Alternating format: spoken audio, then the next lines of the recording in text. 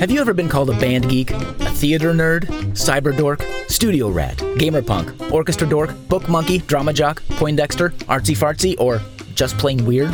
Well then, welcome to Art Nerds. This is the podcast where we sit down with our nerdy friends, embrace our inner geek, and celebrate our art. And welcome back, my friends. Welcome back to Art Nerds. This is the place where we talk with our nerdy friends about their art. I have got a friend of mine from the past few years here from Parkland. This is Alicia Buskirk. How are you? I'm doing well, Mike. Thanks for having me on. I am super stoked to have you on the show. Like I said, Alicia and I go, you were a student of mine, and now we have become friends. And tell us, Alicia, what is your art? My art is fake pro wrestling. Fake pro. So okay. I knew we were going to get into this. I didn't realize it was going to be the first question off the bat. Yes. You wholeheartedly admit it's fake. Well, yeah. So my version, pro wrestling has some predetermined nature, and mine is a faker version of that. It is even less realistic than pro wrestling. Oh, so is it all just for show then? Is it just... I would say what I do is maybe 70% theater, 30% actual wrestling. So there is some real wrestling involved. There is some real wrestling involved. It is a physical activity. I've broken my thumb. I think when we first met, my thumb was broken from... Oh, my stars, yes. From doing a wrestling move poorly. So how did you get into this? Yeah, my passion. I love pro wrestling. I've always, I've been a fan maybe 10 years or so. I find it super enjoyable. It combines everything I like about sports, theater, soap opera. I think it's just a really goofy and enjoyable product. And so when I came to Champaign, I saw there was Champaign Ladies Amateur Wrestling, or CLAW. CLAW, yeah. Which we will put links to in the descriptors. Yes. When I saw that CLAW was taking applications, I jumped on it because I was new to town. I already loved wrestling and it seemed really cool. And you fit right in, right? I did. I came right on, jumped into training, and immediately broke my thumb. So I had to sit out our first 2 shows, and then the pandemic happened. Oh no. And so we didn't do any shows for a while, but we've been recruiting in the last probably 6 months or so, and I've kind of become our de facto leader. Okay, so is there a hierarchy? Is it that organized, like you're the president or something? I am not. My title kind of changes on my mood. Sometimes I say I'm the organizer of CLAW captain. It really the big claw. I'm just the person who's willing to send emails. Okay, so it's not that hard and fast in terms of organization. Yeah, I send emails and my name is on the bank account because we do have a little bit of money. Okay. Not much, but we use it to buy supplies. Okay, fair enough. Okay, now, let me get my nomenclature straight. Should I say it's a performance or should I say it's a wrestling match or... We'll say the whole thing is a performance and we organize it by matches. So we'll say, Punky Bruiser had a match with Whammy Faye Baker. Okay, so okay, so many questions on my stars. Yes. Okay. Now where was I going with this? So yeah. So where do you perform then? Generally, in a normal year, we have shows anywhere between 2 to 5 times a year. As we're kind of getting back to our new normal, we're trying to figure out how often people have, time to perform, how comfortable people are in different settings. So last year we did a show at Urbana Pride Fest. Okay. And that was an outdoor show on Urbana's mobile stage, which was fun. So we were out in the middle of the street, kids running around, super fun. Oh, that sounds like a blast. Festival atmosphere. It was great. And Champaign Park District asked us to do this show, and so we'll be at Spalding Park. We're calling it Sparring at Spalding. That's right. That's coming up here in June, right? Yep, June 25th. So really, outdoor festivals are great for CLAW. We have done our own shows. Earlier iterations had more of a punk DIY aesthetic, and that really lent itself well to having CLAW shows at venues, at kind of concert venues, house shows. We've kind of morphed into more of a family-friendly entity.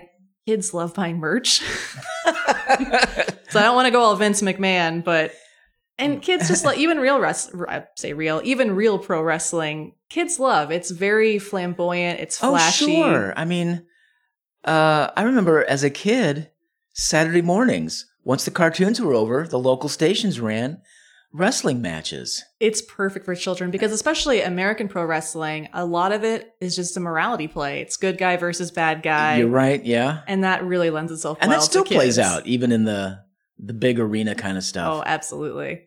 That's great. So, so did you grow up watching this kind of stuff, or? It was around. I never really liked it as a kid. I actually fell into wrestling kind of ironically.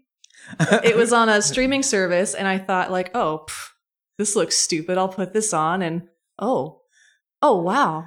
Oh my gosh, this is so cool. So elitist that I was, I just put it on for some to make fun of, really. And then I started watching, and they're doing real moves. They're telling sometimes basic, but sometimes engaging stories. You got these big personalities, and I really just fell in love with it. Yeah, because my nephew is big into the wrestling scene, but he also likes I guess it's the Mexican version with the masks. Oh, yeah. You got Lucha Libre. Yeah, I don't know if that's any different or... Man, if you like, wrestling is perfect for nerds because it's a bit like comics and that you've got 100 years of history. You've got all kinds of different countries' versions. So like Mexican wrestling is a little more acrobatic. They're very into roles because originally Mexican wrestling took place in boxing rings. And boxing rings have very hard floors because if you're falling on the floor in a boxing match, you're done. Okay. And right, sure. And so with a boxing ring, it doesn't have a lot of give. And so they had to get used to rolling through moves so they don't just go splat and break their backs. Pound themselves on there. Mm-hmm. So that's a real world reason why they ended up developing this very specific style. Oh, interesting. It's pretty fun. British wrestling, it's catch as catch can wrestling, and it comes from kind of the more boxing, but also like bare knuckle fighting, the kind of things that like miners would get up to like in their spare time. And so that's where you get some of the British wrestling style that's evolved to this day.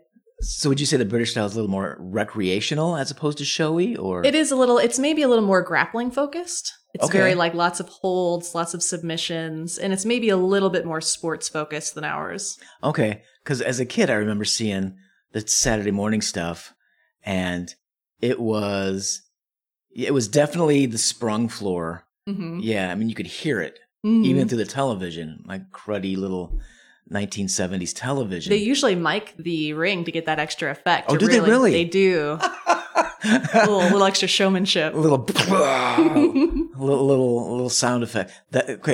See, the more I know about it, the more it appeals to my sense of theater. I'm telling you. That's great.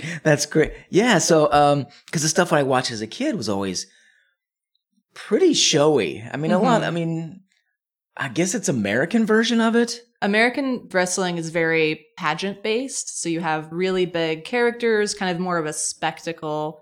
That's really where our style kind of shines here in the US. The thing is, like some of our, biggest exports of like, Macho Man Randy Savage, right, yeah. Hulk Hogan, bigger than life personalities. Right.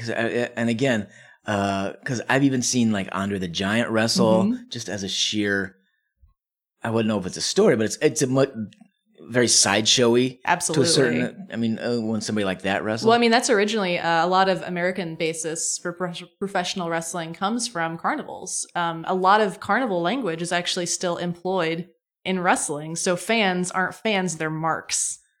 Oh, really? Yes. If you're a fan who kind of knows what's going on, you're a smart mark. Even though... No, that sounds like gangster language where you're trying to get something out of those people, like money or something. A little bit. Earlier wrestling was very rigged, and you get the marks in. You try and make them believe it's real, so they spend their money, maybe do a little betting. Oh, so it's very carny based.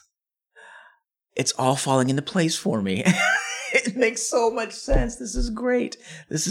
So, again, you said you fell into it kind of ironically, just watching it on television in more recent years. So when there was this big like you said, the Hulk Hogan years and back in the late 80s and 90s, it was giant at a certain point in the public eye. Is that kind of when you started getting into it, or? No, I started maybe 2012, 2013. So oh wow, even more recent. Pretty recent. But nerd that I am, once I got into it.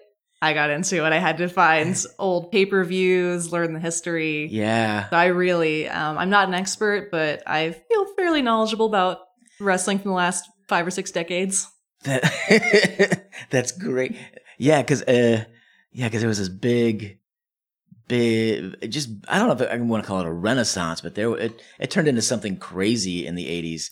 There was popularity in the 50s, and it really, in the 80s, I don't know, just perfect cultural moment for those big beefy guys. Yeah. The kind of American versus foreigner stories. So you've got like American versus Soviet Union. Oh yeah. American versus Iraq and Iran. That's interesting because I'm looking at it too and I'm thinking that's like the MTV years where you're getting into video and you're getting into the visual of it. And then the 80s style was big and colorful and bold. And I think the wrestling world adapted that as well. And the things that wrestlers have been doing forever, speaking to the crowd, worked so well for video. And what we call a promo, when the wrestler is generally hyping up for the next match. And once you learn the formula, you can never not notice it. Never unsee it. So it's like, hey, opponent's name, you said disparaging thing about me, but at venue, date, time, location, we're gonna fight. And opponent name, when we meet at venue, date, time, location, it's going down. The perfect ad promo. I mean, they're amazing at it, but the way they do it, they make you, until I really learned it, it never occurred to me. It was just so smooth. But, now I can notice okay, they're naming the place, they're naming the date. It's, it's kind of like a commercial or an ad. Now, do you fear you're pulling back the curtain a little bit by letting people know, or is it? That's a big debate. Some people really... There are things that even I choose not to know about wrestling. There are a few, for real professional wrestlers, they have a certain number of kind of story beats that they have when doing a regular match, and they have their own kind of names. And that's something for me I've kind of chosen not to dig too deeply into, because I don't want to have it just totally dissected. I like being a smart mark. I like having a little bit of knowledge, but then a little suspension of disbelief. Still being able to enjoy it on that level. Okay. Yeah, it's like being too deep into, like being a theater director. Absolutely. I can see too much. I mean, because I've done it too much. Because once you notice a thing, it's really hard to not notice. One of my favorites, and spoils for a lot of people, whenever a wrestler sets at a table, I always thought of this as kind of a dramatic irony thing. So you're a wrestler, you set up a big folding table, and you want to put me through it. Basically, if you sit at the table, you are always going through it. And I kind of thought, I'm like, oh, that's like a dramatic, oh, look at this guy. He's trying to set up a big prop and he's actually the one who falls through it. The reason is because he's going through it, he needs to make sure it's safe. And he can actually check the table, set up his prop, and make sure it's in working order because he's the one going through it. So he's playing stunt coordinator. Mm-hmm. So that was for me, as lifting back the curtain a little bit, because it was something I'd already noticed, but I didn't know that was the reason why. Oh, so he's just double checking it to make sure it's gonna. So it's not like a story thing. It's gonna perform well. Yeah, that's. I thought it was like a story thing, and it's actually a very practical safety thing. Oh, okay. Now that also, there's this term in theater called Chekhov's gun. Yeah. Do you know it? Yes. Yeah. So is the table being set up kind of the same thing? Absolutely. If a table is set up, people will be very cross if no one goes through it. So like folding chairs. Yes. Basically, once something is revealed, it's definitely going to be used. Or if you're paying attention, if commentary mentions something, it's going to happen. Now you get, especially with TV wrestling, you get commentary saying, oh, we'll make sure if we have to, we'll go past broadcast time. That means they will probably go past broadcast time. Wow. Or if they mention, no one in the history of the Royal Rumble has won it from this spot. Well, probably. Somebody. Because it's giving you that little bit of history. So when that does happen, you say, oh, wow, no one from... Yeah. And the crowd goes wild. It's like, what a great feat. No one from blah, blah, blah has done it from this spot. It's like giving you that little bit of history so you feel informed. And then you feel cool for being there. Mm-hmm. And you're a mark. You're a mark. Oh, that's marvelous. I'm a total mark. That's marvelous. Now, do you have commentators at your? Yes, since I've been more of an organizer, I tell people I don't have the capacity to plan things and also wrestle. I'm already stressed about making sure the trains run on time, much less like breaking my thumb again. But I still like performing and I like speaking, and so I do commentary for Claw, which is great because I know the moves. A lot of members of Claw aren't into wrestling. Really? Could not care less. So why do they do it? I'm not totally sure. I think it's people who have a performing backgrounds and who like the idea of just being kind of in a community organization. And so I would say maybe 50-50 right now. 50% love wrestling and 50% have never watched a minute of it in their lives. But they're out there. But they're out there doing wrestling moves. Now, so then is it? See, this for me is the interesting part. Why? Why? What goes through your head? You have no idea about no interest in watching it or even, but yet you're out there. I like to think we're good marketers. A lot of people who don't like watching but still joined are people who did see us perform at a festival, at a park, and thought like, hey, that looks really cool. I want to try it. So even though they don't have that basis, they just saw something that looks cool. And I mean, that's pure. Okay. Yeah, I won't, I'll give you that one. Now, is it also the physicality of it? Mm-hmm. I mean, I'm sure, because I couldn't do it, the way I'm built, my age, and that kind of thing. There's no way. Yeah, this is definitely where the fake pro wrestling comes into play. I am friends with real pro wrestlers, and they do real training. The kind of things you need to do, the kind of feats you need to perform before you're even accepted in wrestling school. Some of the tests, are 100 burpees, 50 pull-ups, like 100 push-ups, 300 jumping jacks, and doing those back to back to back to back. Those are things that I am not. So we are, much more relaxed. We want everyone to feel safe, and so the moves, we do real wrestling moves. Sometimes they're a bit toned down. Okay. But we've kind of find something that works with the person. So if they've got a bum knee, we don't want to have them do a move where they're going to land on their knees, or if they're afraid of falling backwards, because in wrestling you take a lot of they're called bumps. Anytime you take a move, you're taking a bump, and wrestlers take a lot of back bumps. They end up flat on their back. It's like a trust fall where no one catches you. I don't like back bumps. I don't like just falling straight back to the ground. Okay.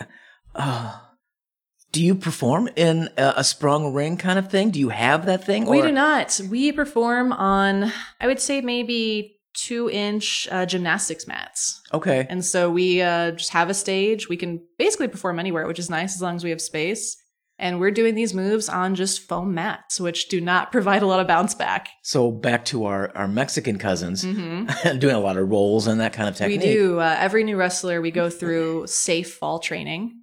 So I actually learned how to do this in self-defense class. It's you learn how to take a fall safely. Right. Where you're not landing on your arm, you're not hitting your head first. And so with every new wrestler, we go through the safe fall training and just teaching them, you fall on your back, you fall on the meat of your back, or if you're taking a side fall, you fall kind of on the meat of your hip. You make sure your upper leg and hip, right? Your arm's not underneath you. And so we go through that, and that's kind of when we get a feel for what someone's comfortable with. We teach a lot of rolls. I'm also terrible at rolls. I apparently never did like somersaults as a kid. So we do little somersaults, we do forward rolls, we do backwards rolls. But learning those, you kind of get that instinct where at the end of a move, rather than going splat, again, you can roll through roll out of it. And so much better. It sounds akin to gymnastics. Mm-hmm. It sounds akin to, I haven't had a lot of it, but it does sound similar to stunt training, which I would say is probably its closest cousin. It's akin to dance. Mm-hmm. I mean, in terms of the physicality and the performability of it. Now, do you think those reasons might be some of the reasons some people get into it? I think absolutely. Without being a big fan of the pro wrestling circuit? Just thinking right now, we have performers with backgrounds in dance, backgrounds in gymnastics, backgrounds in cheer. And sure. One was a soccer goalie who is very at home throwing herself on the ground. I mean, she took a side bump, and I'm like, oh, that's classic, like, soccer keeper. That totally makes sense. Oh, that does make sense. She's just woof.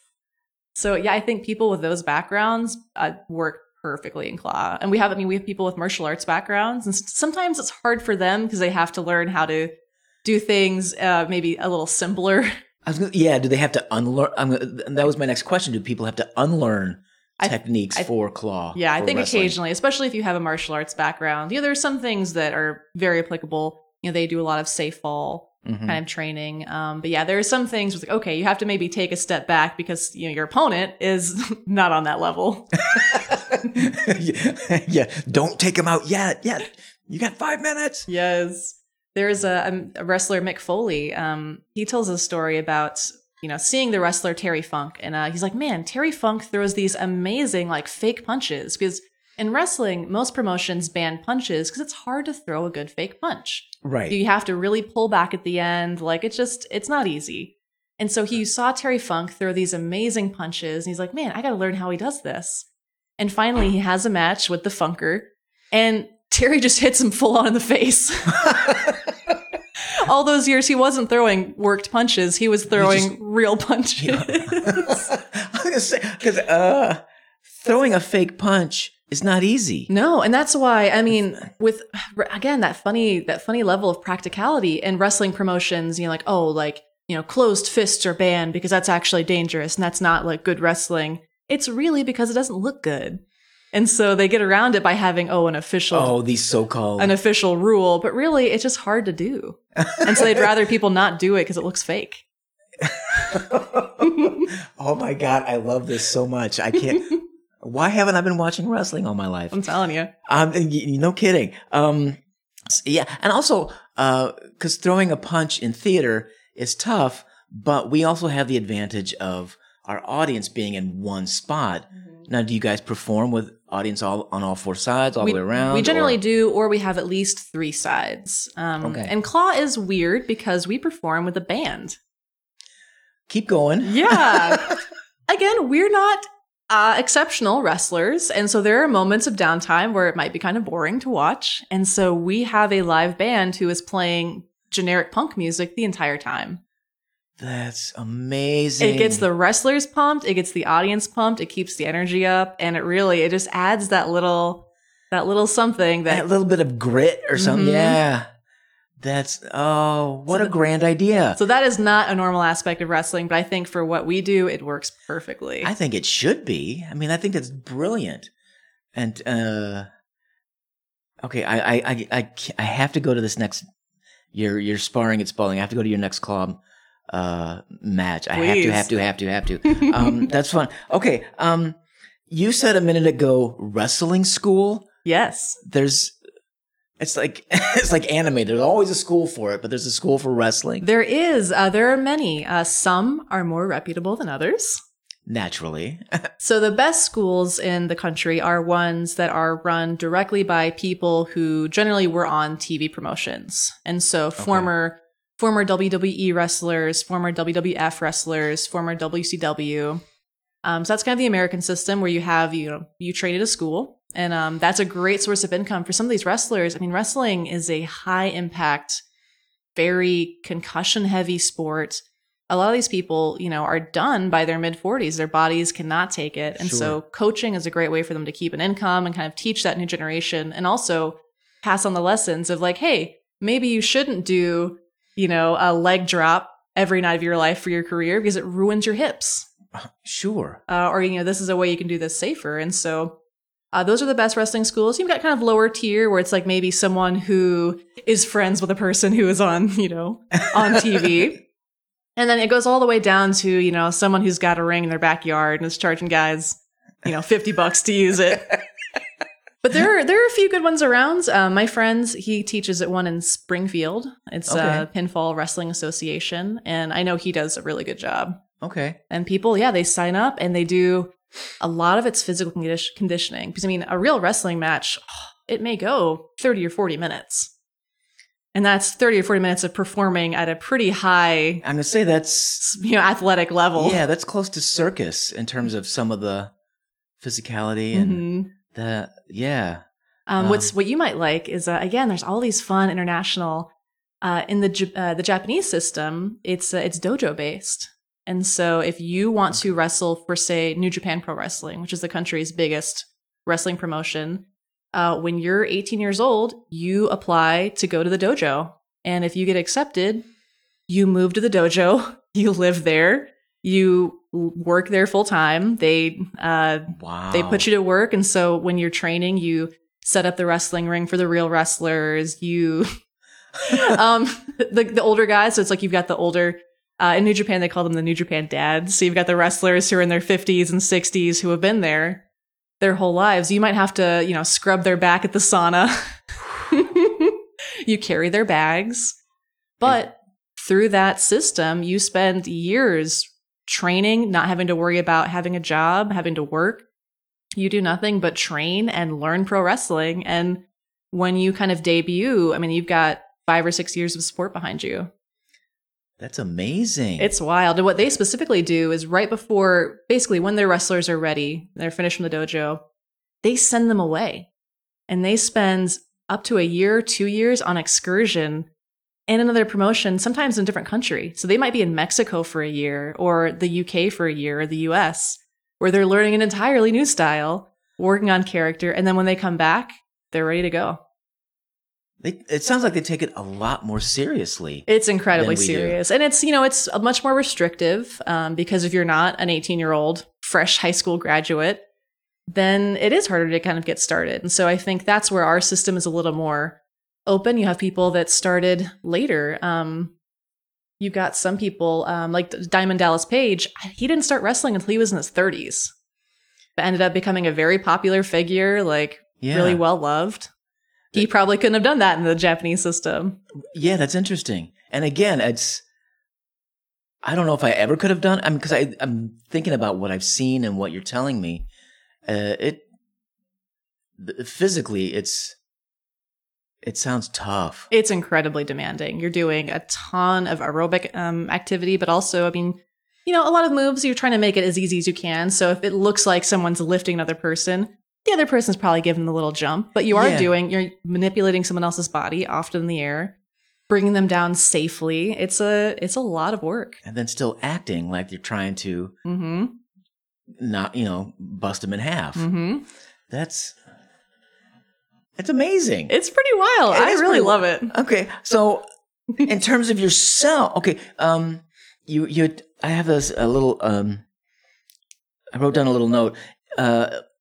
Is it akin to like Olympic Greco-Roman wrestling, or is it something completely different? Is there a blend somewhere? Yeah, every style is different. There are some things that are common across all types of wrestling. So there's certain things like having someone in a knuckle lock or an elbow and shoulder, collar and elbow tie up. There's some things that are fairly similar between it's real wrestling and fake wrestling. So, Greco-Roman folk style, and different countries, again, that have that difference. They may favor one or the other. Okay. A lot of pro wrestlers are former high school wrestlers and college wrestlers. So you get people with that kind of background.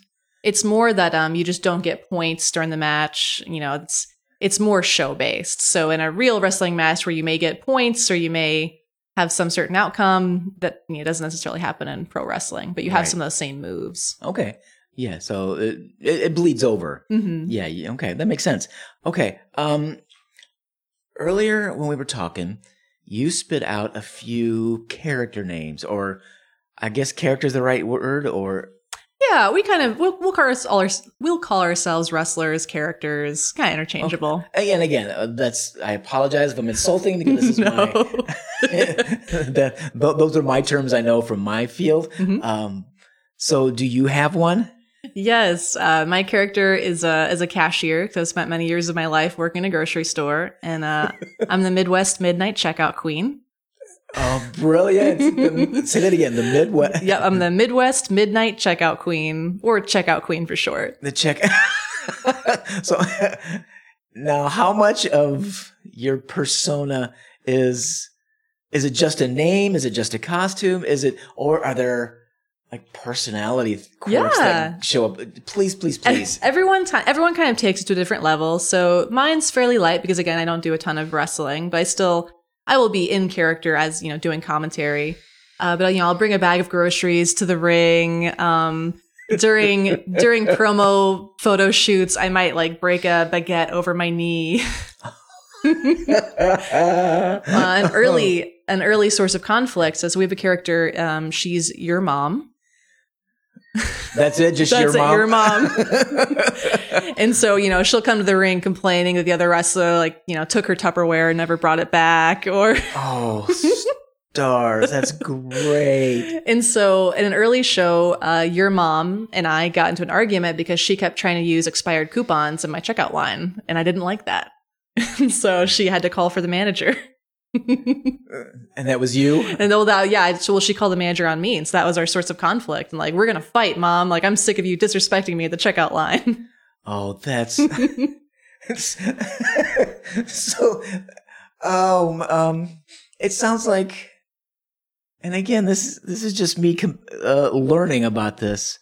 It sounds like old Commedia style performance where there's just this real rough scenario behind the, dare I say, script? Yeah, absolutely. We try and, because our main, again, kind of back to boring practicality, my main concern is safety. So I want to pair a more experienced wrestler with a less experienced one. I don't want two newbies fighting. And so, it's fun when character ideas really work out, but my goal is for someone experienced to work with someone less experienced. And then whatever story they can figure out from there, perfect. Whatever. Any loose hook will work. Mm-hmm. Because, with real wrestling, there's not always a reason. Sometimes the guys are just fighting because the promotion said, hey, fight. Okay. And so it's fun. Right now, we have a new character, and her idea is Moist Owlette.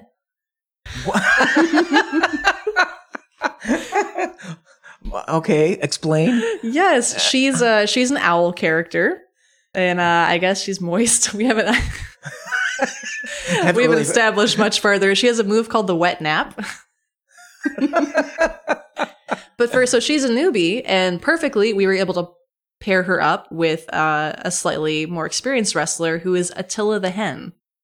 And we're going to have a bird fight. A little Mexican rooster kind of. Yes. Oh, that's great. So if something works out like that, perfect. If not, we can make it work. That's funny. I think I like the attitude behind it.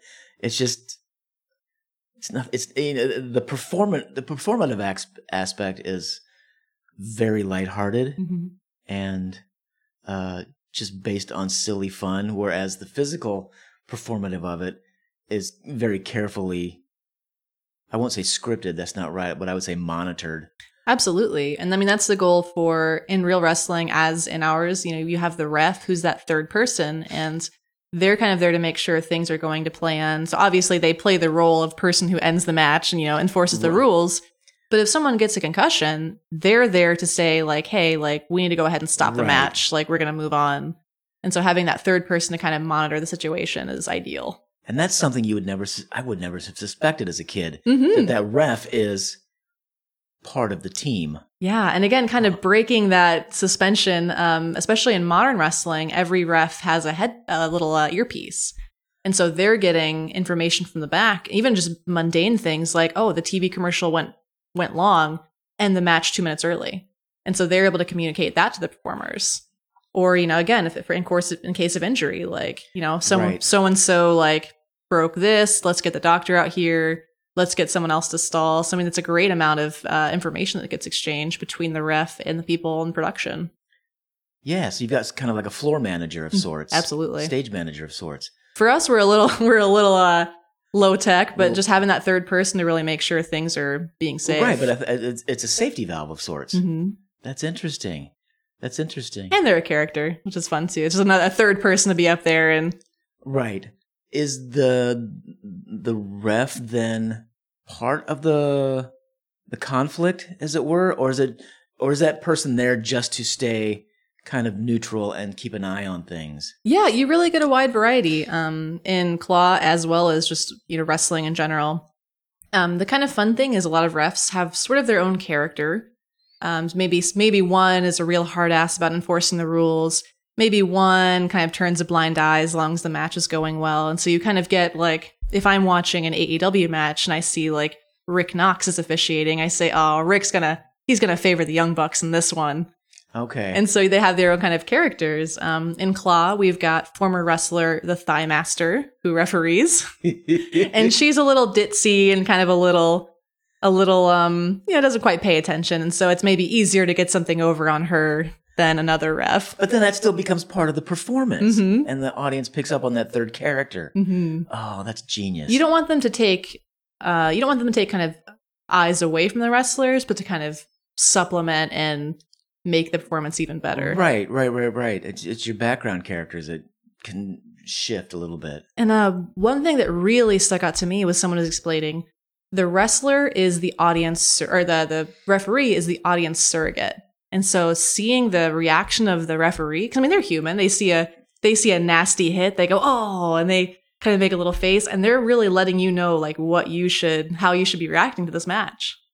And so they're modeling. That's interesting. They're modeling the reaction they want you to have. Is that fairly common practice then? Mm-hmm. I mean, yeah, it's really interesting. So if you watch a ref's face, I mean, there are some that are maybe a little more stone-faced than others, but there are some that, the way they react is the way that you should be reacting. So they're the grounding agent of sorts. Mm-hmm. Interesting.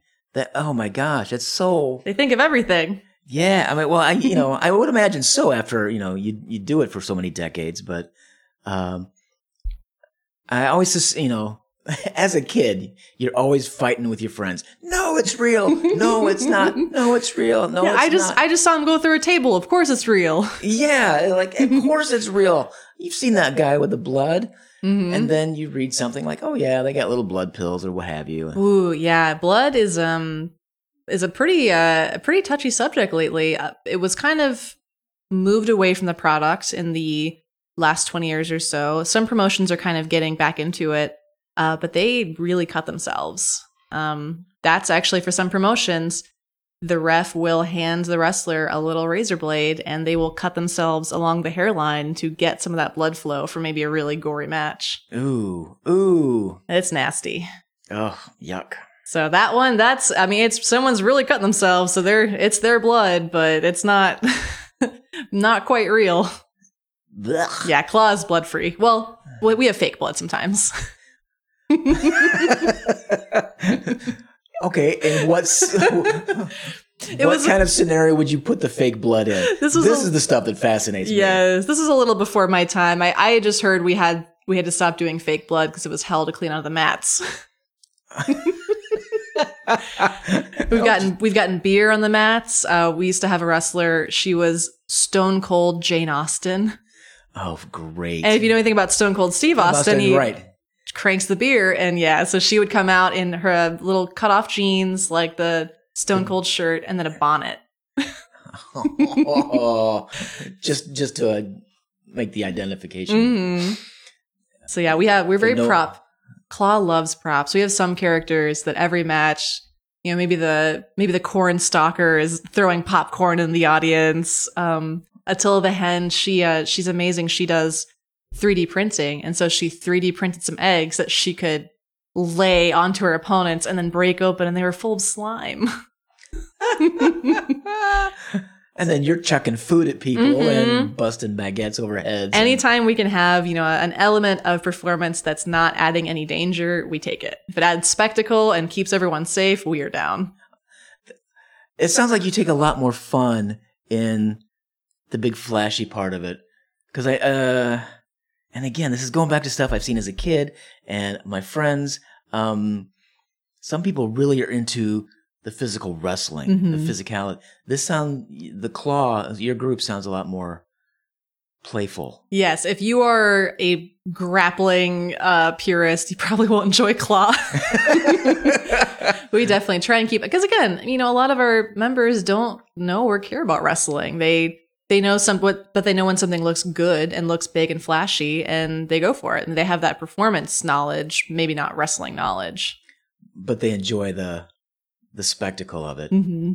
That's great. I mean, to get those crowd reactions, it feels good. And especially when you see, when you see something live, it really lowers the barrier that you have to hit.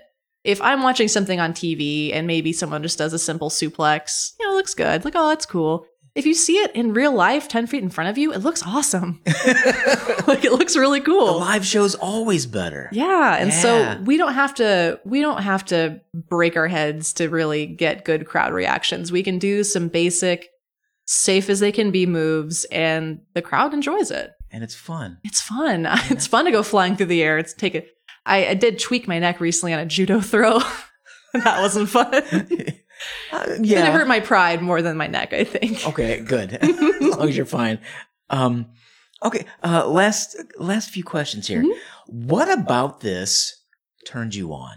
I mean, why? I mean, we've kind of touched on it a little bit, but I use the phrase, what turned you on about this? I think for one, just the communal nature of Claw, having this group where we're all doing this, we're planning it. We don't have to plan it. We don't get a lot of us spend money to do this. So there's this aspect of we're choosing to take part in this activity. And then when we actually do it, you're in front of this crowd, you've got people kind of oohing and awing when you do really cool moves. It's a really interesting way to perform. It's local theater, but through the lens of pro wrestling, which for me is perfect. But so is it the performance that turns you on? Is it the physics? Is it the athleticism that turns you on? Is it the combination? I think it's the combination. I think the planning and then the success of just like, we're getting together, we're putting this thing together, and then it's actually happening. We're doing it. It's so great. Because again, I do a lot of the planning. Right. And so for me, getting that release of like, I've spent months getting this together. Oh my God, this is so great. And now it's done. And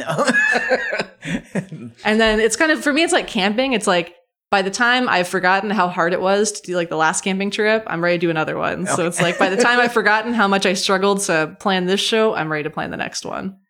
Okay. Is there anything about it that turned you off? Yeah, I'm not. I'm definitely the worst wrestler in Claw. I'm not. I think I've racked up the most injuries. So does that automatically make you the worst? I think so.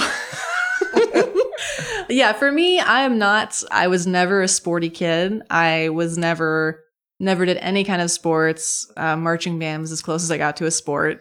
So I like the performance, but I desperately want to be a wrestler, and I just really suck at it. And so I think being in that environment where I get to kind of act out and like have a little bit of that experience without having to do 1,000 burpees and jumping off the top rope.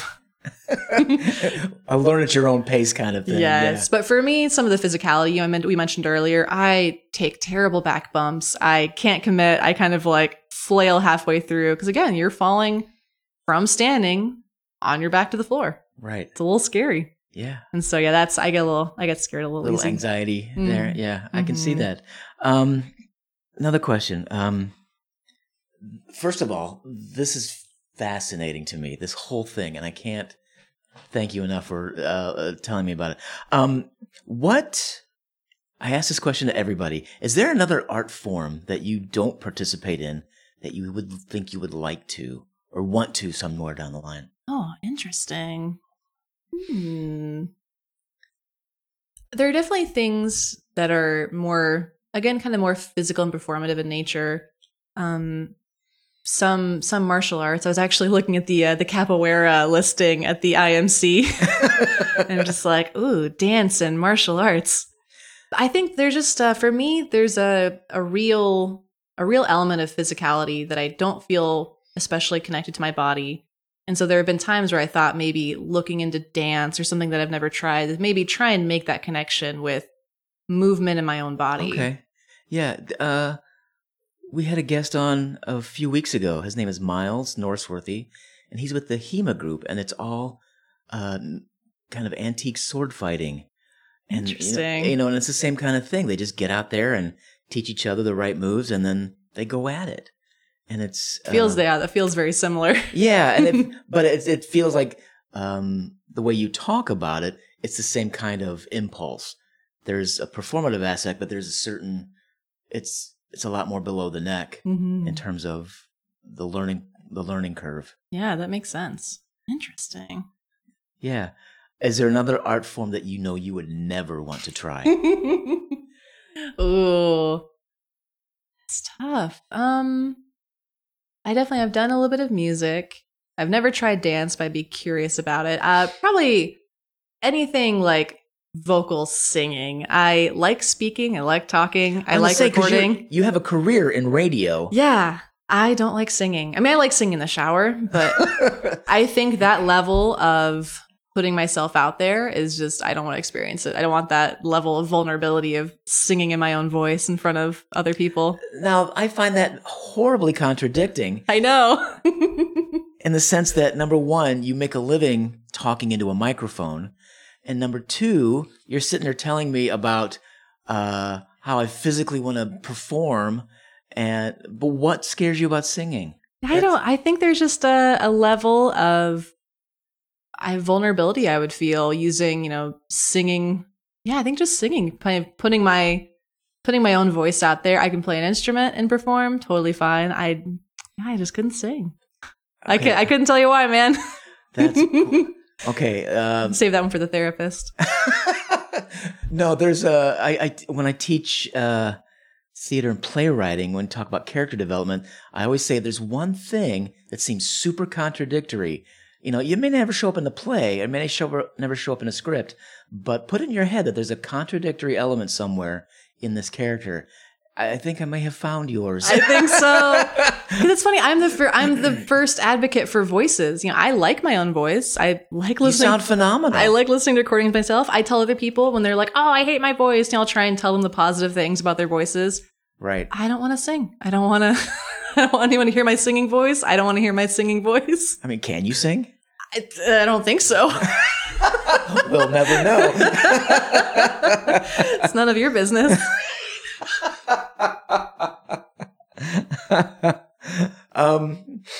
Any advice on anybody who wants to get into amateur wrestling? Yeah. Amateur pro, real fake wrestling. Yeah. If you want to be a real wrestler, go to a wrestling school. We actually got, because, there's always the joke of like people like, oh, people don't know like pro wrestling is fake. And it's like, oh, it's real to me. There was a very sweet 18-year-old who wrote into our website. She talked about how much she wanted to be a wrestler. And I said, hey, and she lived, I think, in Taylorsville. And I said, hey, that's great. Here's a wrestling school that you should check out. You don't want to. If she were in town, I might have, said like, hey, come on and, play around with us. But if she really wants to be a wrestler and she's not super close, like, go to here's a name of my friends. Here's Springfield. Yeah. Yeah. Go check that out. But if you want to be a fake pro wrestler, just come on by. But I would say, there are other promotions. I haven't found anything quite like Claw. There's something similar, but they're a bit more on the wrestling side. They're called Blow. And I think it's BLOWW. And they're in Boston. I totally can't remember. It's big. Oh, yeah, I cannot remember what their acronym is, but they do similar to what we do, but it's a little bit more wrestling focused. Okay. And so they do a more training, more traditional wrestling, and they wrestle in a ring. But if you want to, I'd say, get some friends, like kind of figure out what you want to do and just start making stuff. It's like any of this creative stuff, just start trying it. I mean, Claw started 5 or 6 years ago. It was just a group of friends that wanted to try something new and made a whole little thing. And now you've got a community organization promoting wrestling. Mm-hmm. That's great. Yeah, just try it. Just get some friends together and goop around. Is that how you guys started? Is that how Claw started? Yeah, so I wasn't there in the beginning, but it was literally just a group of friends who thought like, hey, let's put on like a fake pro wrestling group. And it stuck. I love that. That's genius. Okay, I think this is, last question. Mm-hmm. Where can we see or where can we experience some of your art? Yes, so if you want to check out our website, which is 217claw.com. You can also find us on Facebook. I will dig out all the links. Yes. And put them in the descriptors. Yeah, we're on Facebook. We're on Instagram and Twitter. But yeah, definitely check out our website. You can see some past wrestlers. There's some really great ones, but in there we've got the Slice. She's a 6-foot piece of pizza. We have I'll let you figure this one out. We had Virginia Dentata. I'll leave that one to your imagination.